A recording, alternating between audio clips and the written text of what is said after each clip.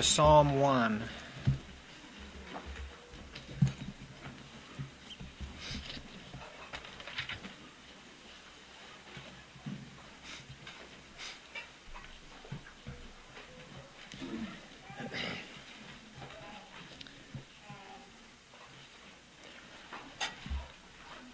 How blessed is the man who does not walk in the counsel of the wicked, nor stand in the path of sinners, nor sit in the seat of scoffers.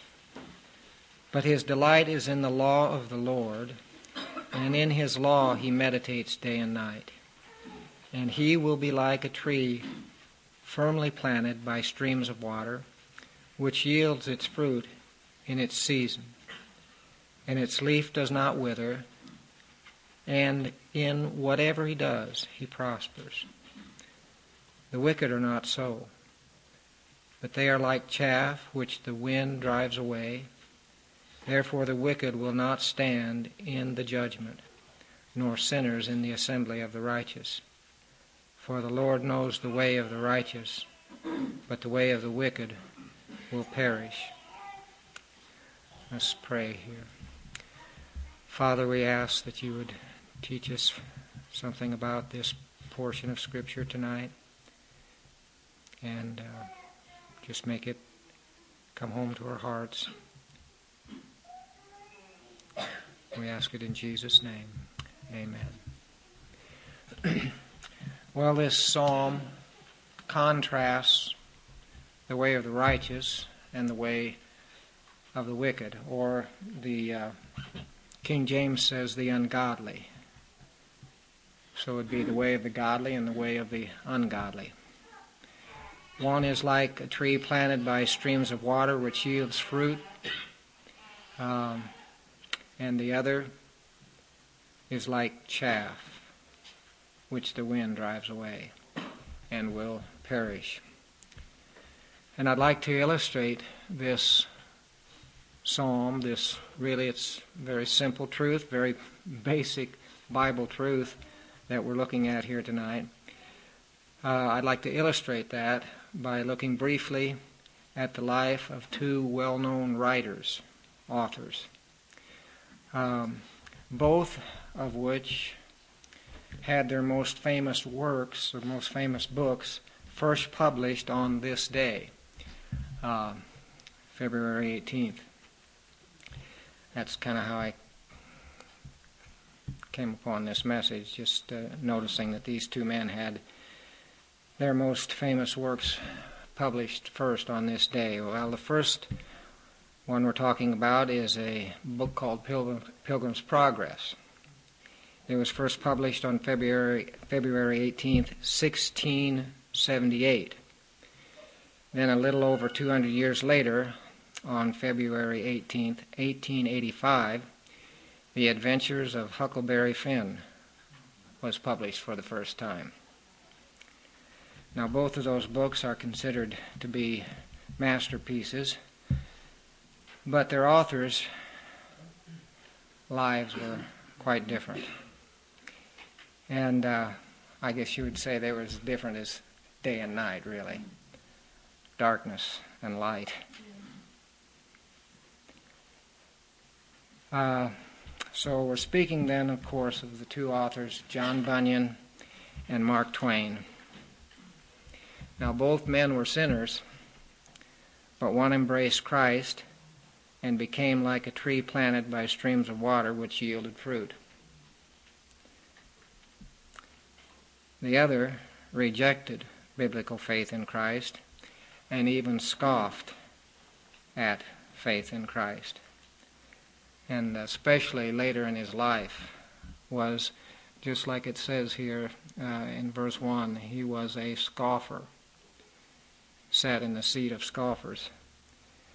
But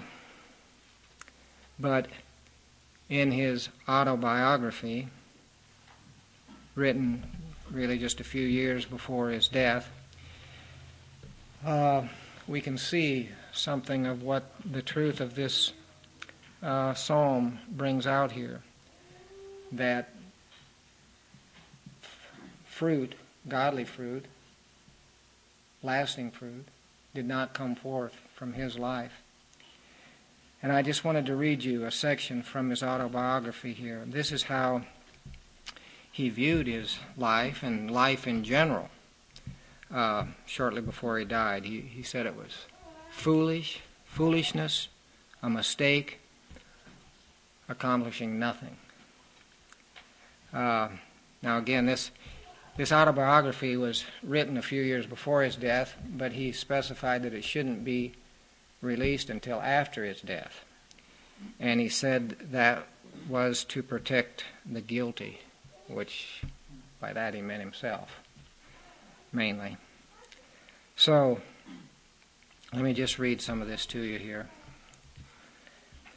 A myriad of men are born. They labor and sweat and struggle for bread. They squabble and scold and fight. They scramble for little mean advantages over each other. Age creeps upon them, infirmities follow, shames and humiliations bring down their pride and their vanities. Those they love are taken away from them, and the joy of life is turned into aching grief. And this was after he had lost some ones that were close to him in life, which devastated him. He says, misery grows heavier year after year. At length, ambition is dead, pride is dead, vanity is dead. Longing for release, it comes at last, the only unpoisoned gift earth ever has for them, death. That's the only unpoisoned gift that life has for them. And they vanish from a world where they are of no consequence. This is his view of life, you see.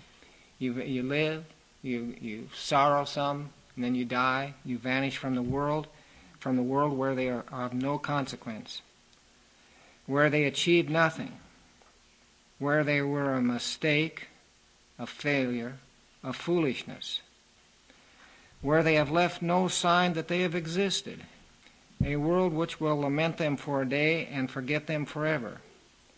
Then another myriad takes their place and copies all that they did and goes along the same profitless road and vanishes as they vanished, to make room for another and another and a million other myriads to follow in the same arid path through the same arid desert to accomplish what the first myriad and all the myriads that came after them accomplished.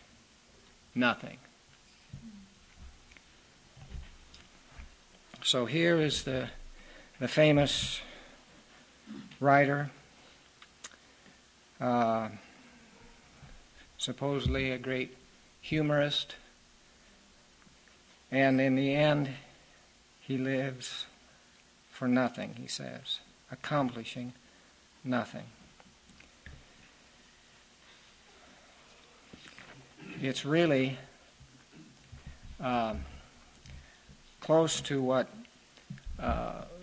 philosophically, if you would put a name on his system of thought, in the end anyway, it ends to be very close to what's called nihilism.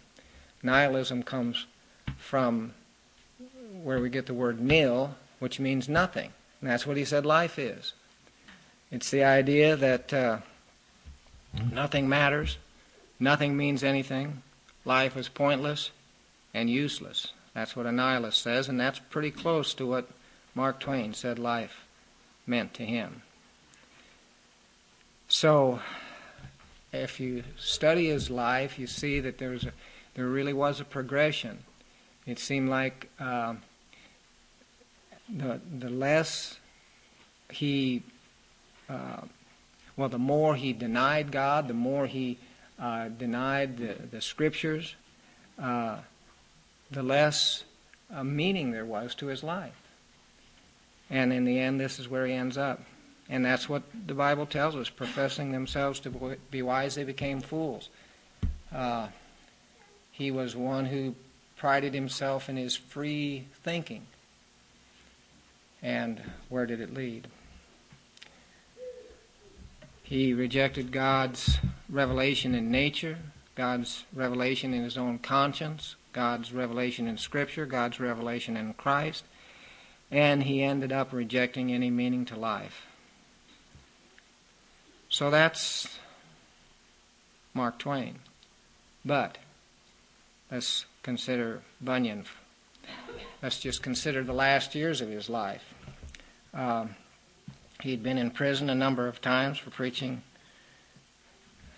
the gospel, and he was released after his last imprisonment in 1677.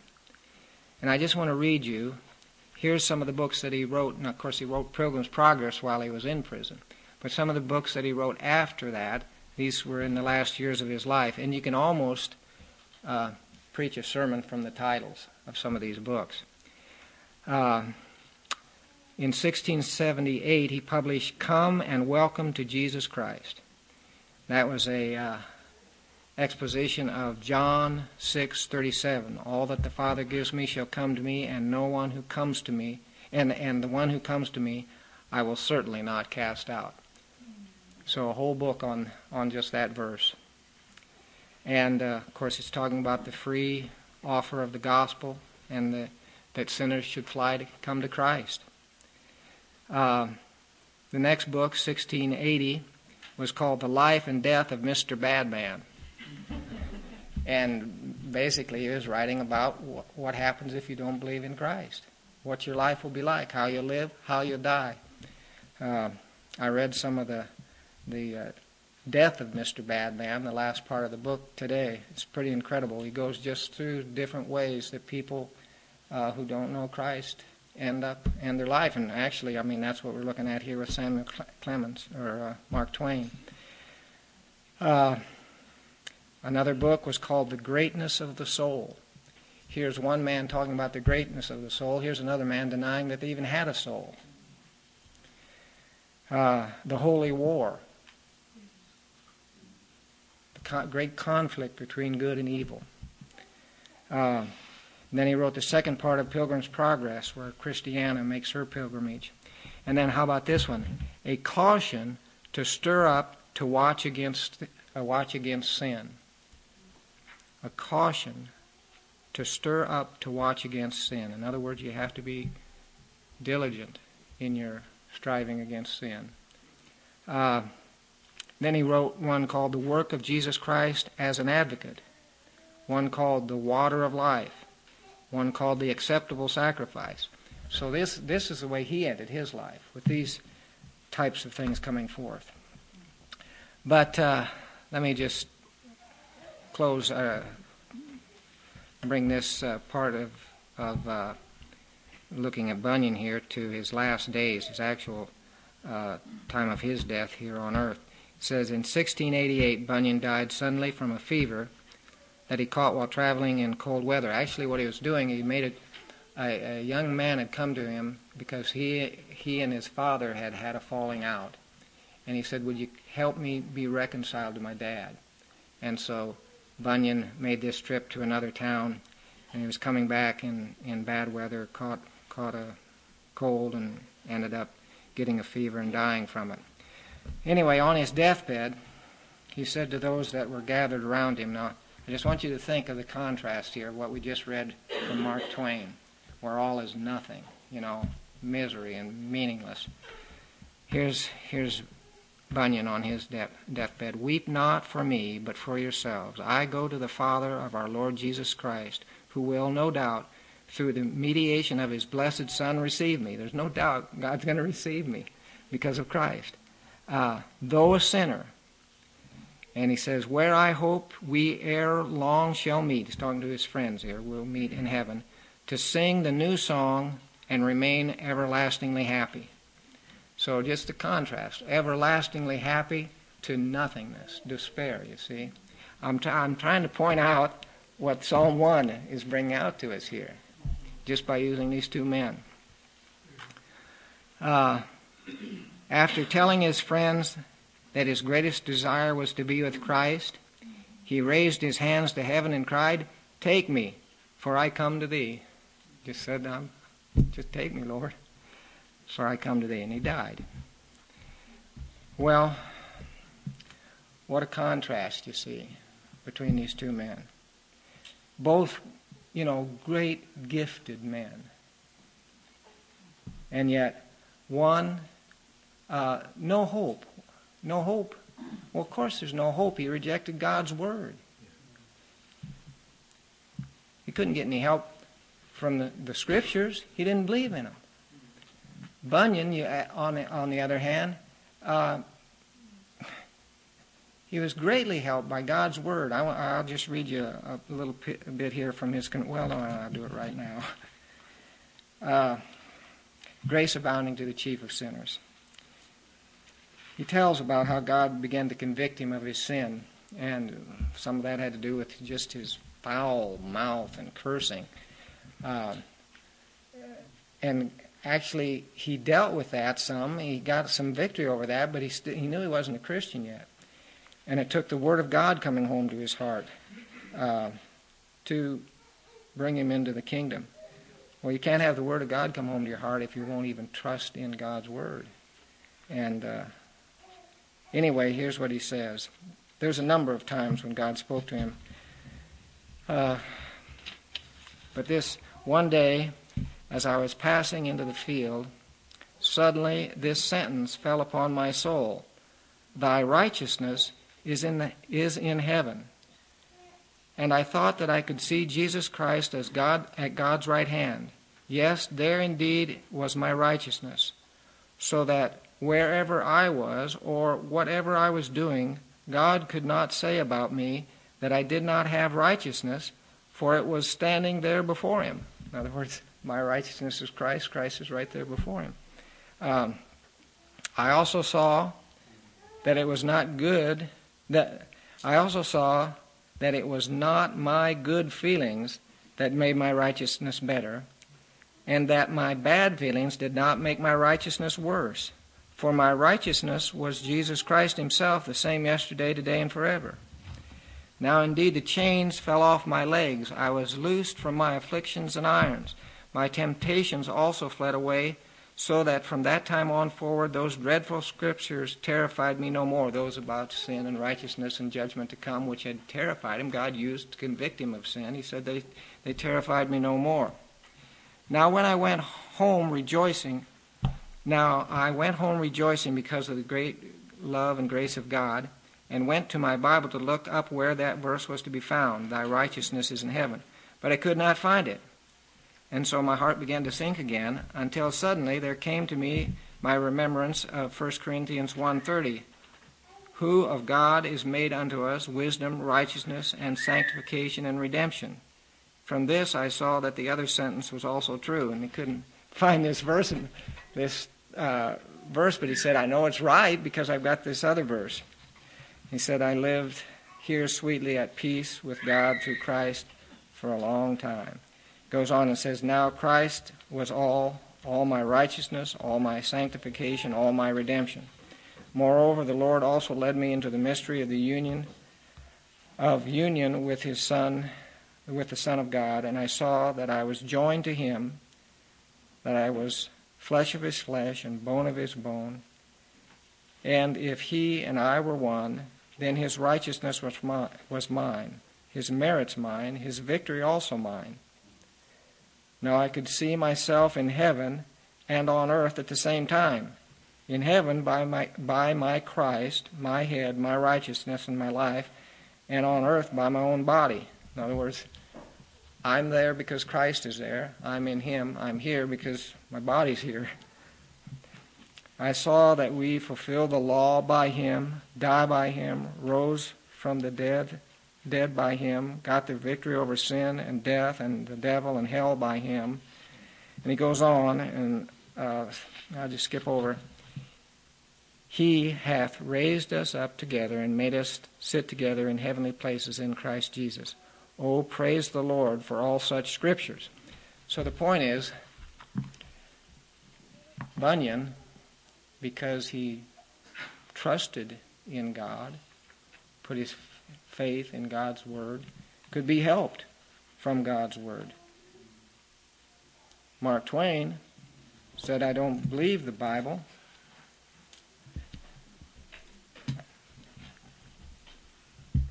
And consequently, you see the fruit of the two lives. If we trust in God and live for Him and delight in His Word, we will, like Bunyan, be trees that are fruitful. We'll experience fruit in our lives, and there'll be that sense of God's presence and peace, even in difficult times. Both these men had very difficult times, some of their lives, and so will you and I.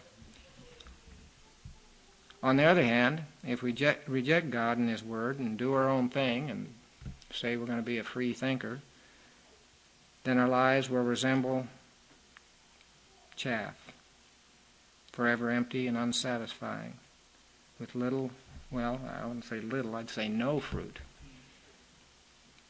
So the way before each one of us, the ways before each one of us are clear.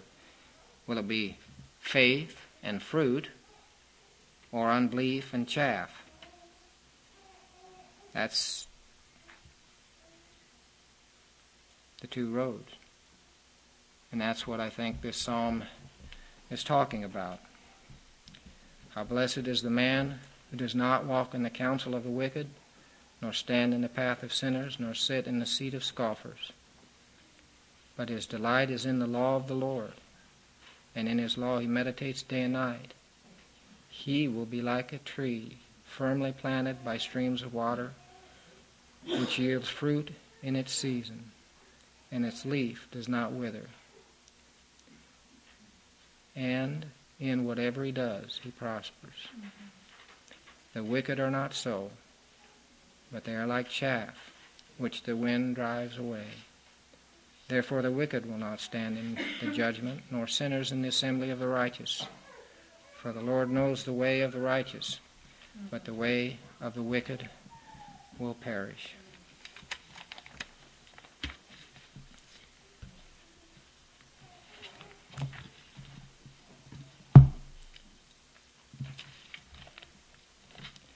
Now let's pray.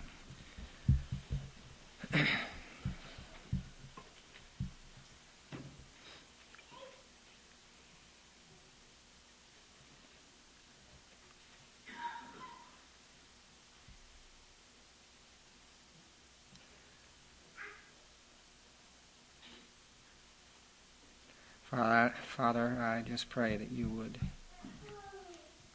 show us these two ways clearly. Speak to our hearts.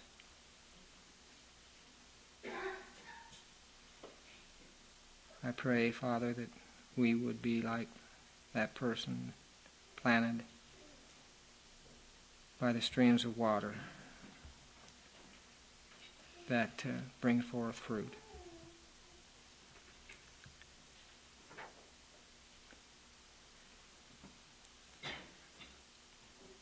Just ask that you would cause us to consider our way. In Jesus' name, amen.